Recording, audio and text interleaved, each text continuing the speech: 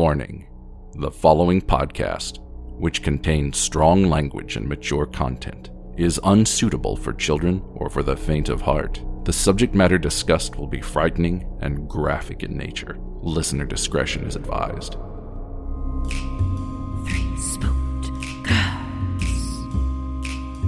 Three spooked girls. When you wanna hear about the paranormal, you get the spooked girls. True crime that makes you hypothermal. With the three spooked girls, Stabby Snippets will give you dreams. Tara and Jessica will make you scream along with the spooked girls. Bring on the slaughter, we on that haunted ground. Spooked girls. The three spooked girls. Hey there, spooksters, and welcome back to another Stabby Snippet here on Three Spooked Girls. I am one of your hosts, Jessica, and as always, I'm joined by my favorite person on the planet, Tara. Hey, spooksters. Again, guys, I want to apologize for my voice. Apparently, it's just never going to go away. I'm just going to always sound like this, so you're fucking welcome. If I have to deal with it, you have to deal with it. It's fine. Today, we are going to be talking about a very interesting case that when Tara and I started looking into it, I was like, can I please just do it as a Stabby? Like, me. Give it to me. You're like, just me. It's mine. Well, the really great thing about it is you guys know that I have literally the maturity of a 12-year-old boy. So, like, the fact that her last name is Dick makes me giggle, like, every time. That, and I can say she was kind of a dick. We're going to dive right into the story of Evelyn Dick, or as her previous name, which was Evelyn McLean. Evelyn McLean was born October 13th, 1920, which, fun fact, my dad and his older brother, like my dad is second born, so his oldest brother, his only older sibling, both have the birthday of October 13th. Oh, that's cool. And so did my old boss. Oh, wow. Man, hella people have that birthday, apparently. It's a good birthday. It is. It's a good birthday. So if you were an October 13th baby. Yeah. And this story is actually going to come. This isn't a U.S. story, guys. We're going to take a long, hard trip up to the Great White North of Canada. Yay. We love Canada. So so Evelyn was born into kind of like a middle class family. Like, that's what I would say that she was. And she was born to Donald and Alexandria McLean, and her family lived at 14 Rosslyn Avenue, Hamilton, Ontario. And her father worked for the Hamilton Street Railroad as a streetcar conductor.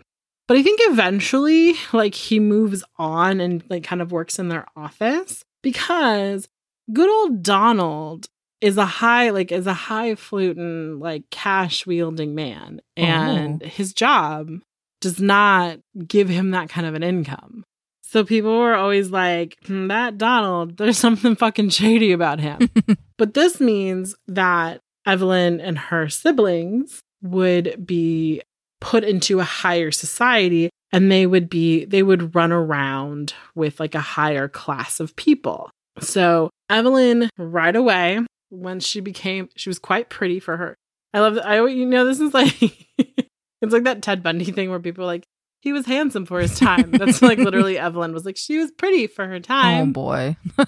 So Evelyn was a looker. So when she was about 16, she entered into society and she started flirting about and doing her thing. And she very quickly became known as the girl in town who entertained older gentlemen. Oh, okay. Yeah, she liked him older, I should say. Like, and when she was about the age of 16, she got knocked up.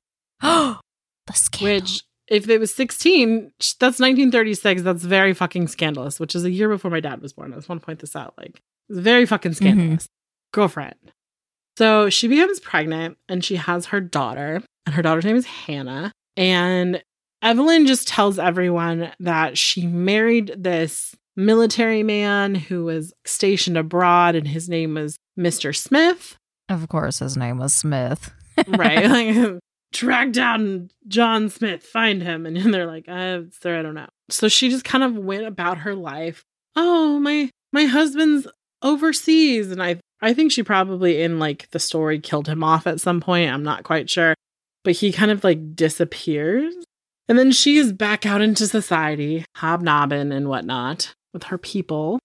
And she kind of becomes attached to this one gentleman. So she kind of like starts dating around, and she kind of falls in with this one particular guy by the name of Bill Bohozik. So Bill is like her steady boyfriend. And her parents don't like dislike Bill. He's just not like the greatest of guys. I think he was some sort of criminal. I think he may have had some sort of past. So they weren't like, that's the guy you should be with. However, Evelyn would soon set her eyes on a different man by the name of John Dick. Now, John was much older than her, like a good 20. I want to say like when they got together, she was pretty fucking young. Oh, I'm sorry. I skipped a part, guys. I apologize. So in between her having Hannah and being with John, she actually got pregnant again. And it's presumably was this Peter White or whoever the dad was he mysteriously fluttered into town, impregnated me, and then left mysteriously. But most likely it was Bill's kid.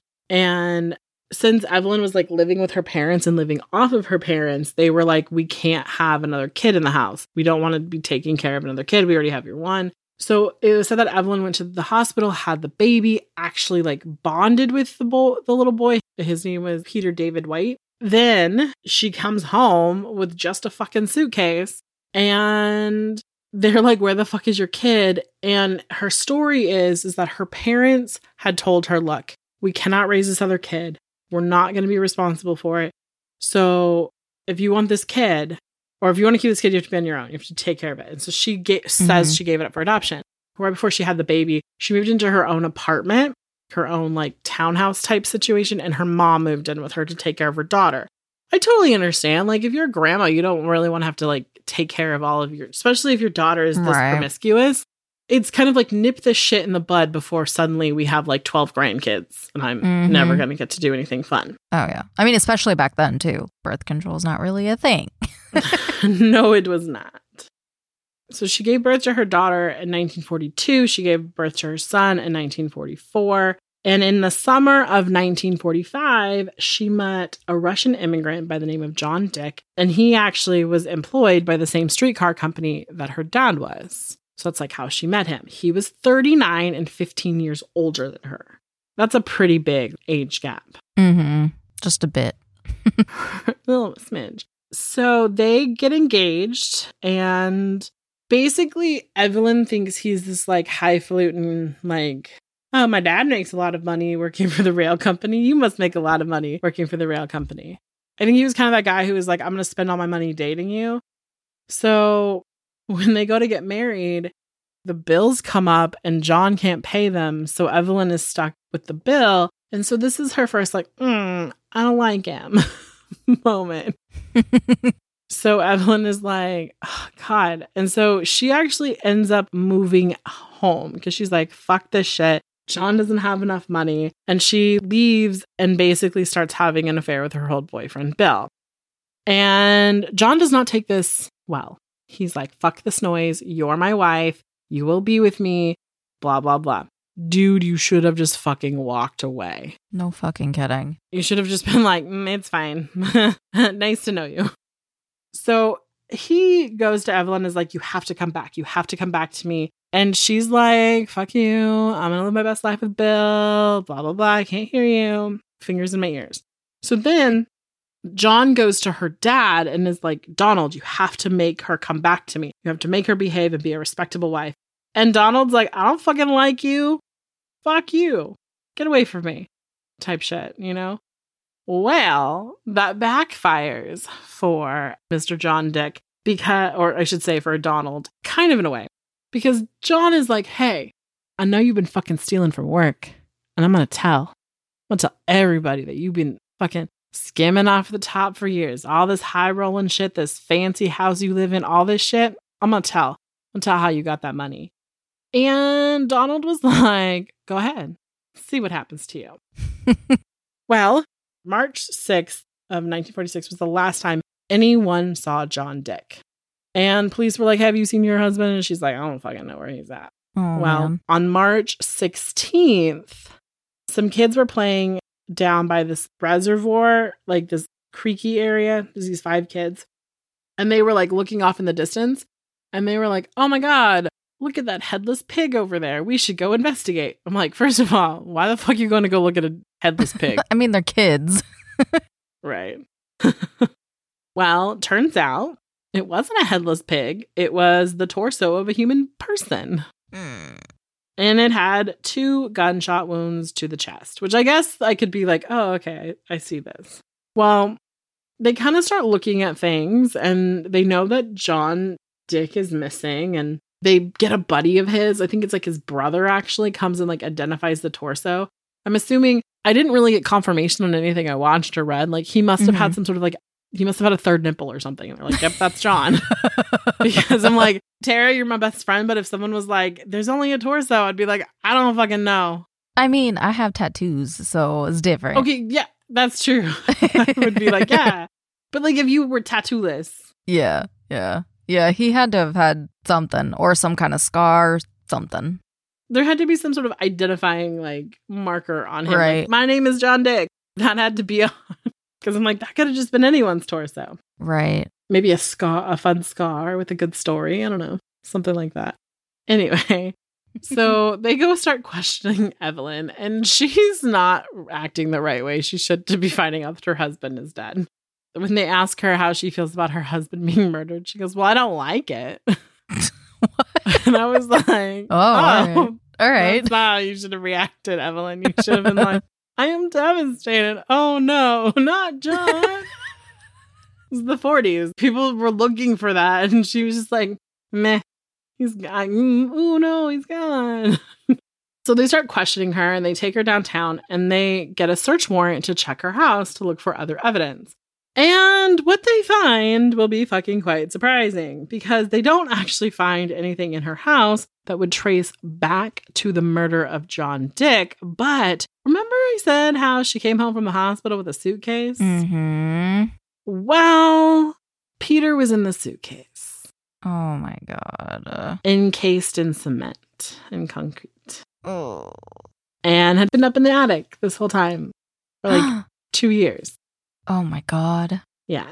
And so they were like, well, we see that you may have killed your husband, but we definitely know you killed your kid because you left the hospital with the child and did not come home with the child.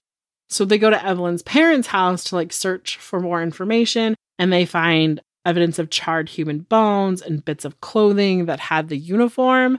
So basically, Evelyn borrowed a car from another one of her gentleman suitors. And the front seat had blood on it. Oh my God. Or like in the seat. I think she probably like wiped it off or whatever. And they were like, oh, there's blood. She comes up with a really great story.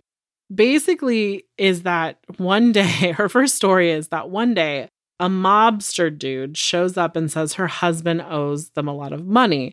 She's like, there's nothing I can do about it. And then they're like, well, if you don't want to get hurt, you're going to help us get rid of the body. And so she borrows a car from a friend and helps them move a body. Okay. These poor Italian gangsters are just out there getting ratted on all the fucking time. But we should mention right now, her dad goes down first and foremost because they were like, wait a second, why did he threaten you? He said he threatened you. What was that about? And it came out that Donald had stolen all that money, so he was charged with robbing the Hamilton streetcar. Yeah, and basically Evelyn just kept making up stories. And it's like, you know, those like contradicting stories. I don't remember if I put her on the couch or in her bed or, you know, with that one with fucking Pam. I was gonna say it's like Pam. Yeah, but it's kind of like the same thing.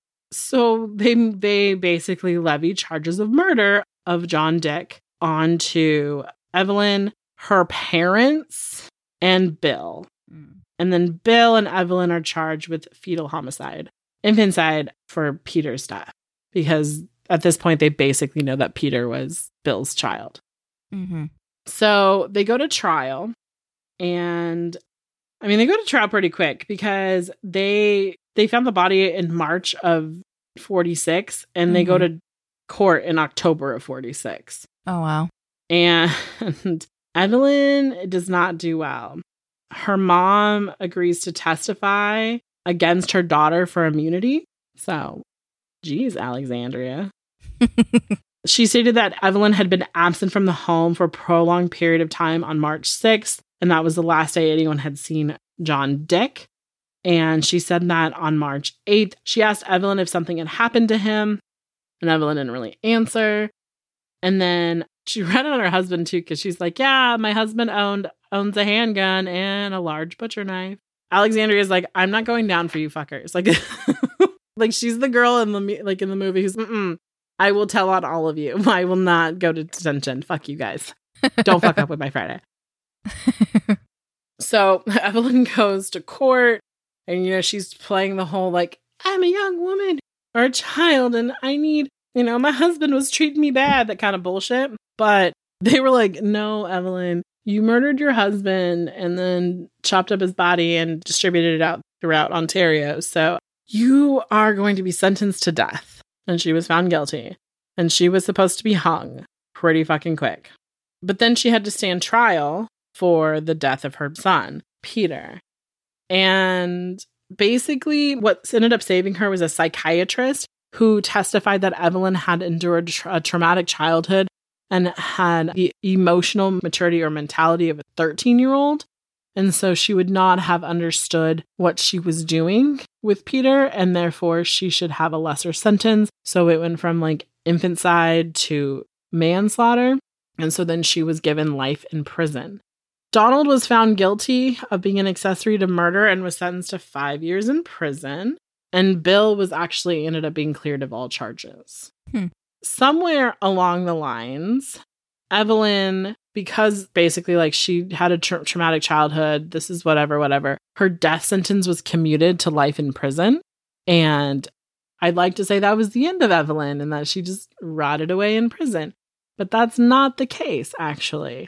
In 1958, after serving 11 years in Kingston Penitentiary, she was paroled because she wasn't given life without the possibility of parole. She was given it with parole. Wow. Right? And so it was said that she assumed a new identity and vanished into obscurity. However, you would think that Evelyn was just like, okay, so she vanished and no one knew anything about her. But in 1985, she was officially pardoned. What? That's so much fucking long. That's like what? Oh my God. 40 years after she fucking killed the dude? Yeah. Just kidding. You get to go free now. It's fine. Oh my God. Right? So Evelyn... So we don't actually know what happened to Evelyn. They think she's one of the muses for like the Black Widow movie. Black Widow, not like the Marvel, but like the Black Widow serial killer type women stories, and that there have been books written on her. There is a play that was inspired by her called How Could You, Mrs. Dick? It came out in 1989. And there was a television drama called Torso, the Evelyn Dick story, that came out in 2002. So, yeah. I mean, this is like one of those famous stories that no one's ever heard of. In Ontario, like everybody fucking knows the story. It's kind of like how we had the girl in the box growing up. Like everybody knew the story. Right. Like if you left your area, nobody fucking knew your story. So. Right. Yeah. It just, this whole story like fucking blew my mind. Yeah, it's crazy. Yeah.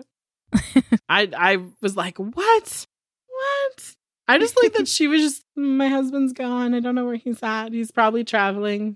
Oh, that's his torso? Oh no, his torso. I don't like that. Oh no. It's like that TikTok sound that's like, oh no, our table, it's broken. But it's more like, oh no, my husband, he's dismembered. And because we don't know what happened to her, we don't know if Evelyn is alive or dead. Crazy. She'd be 101. I mean, yeah, it just depends. She possibly could be alive. Who knows? 102, actually. Damn. Should be turning 102. Evelyn, if you were out there, lady, we'd love to chat with you about the murder you committed 80 years ago. Oh my God. Crazy lady. Oh my God. I was like, this story, like, as soon as I started reading it, I was like, this isn't real.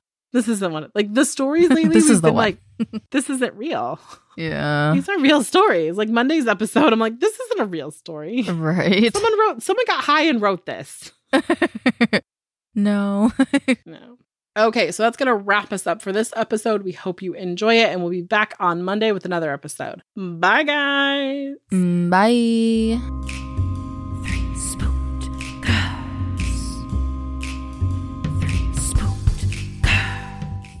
Murder in America is a true crime podcast that covers stories from all 50 states, including stories of mass shootings, serial killers, and lesser-known murders. Do you find yourself doing more research after listening to a true crime show? Well, Courtney and I used to do the same thing, and that's why we created Murder in America. Our podcast dives deep into each case. Our storytelling will make you feel like you're right there within the case with us, watching it all play out, and we do not shy away from the graphic details. If you're a fan of true crime, then listen to Murder in America on Spotify now.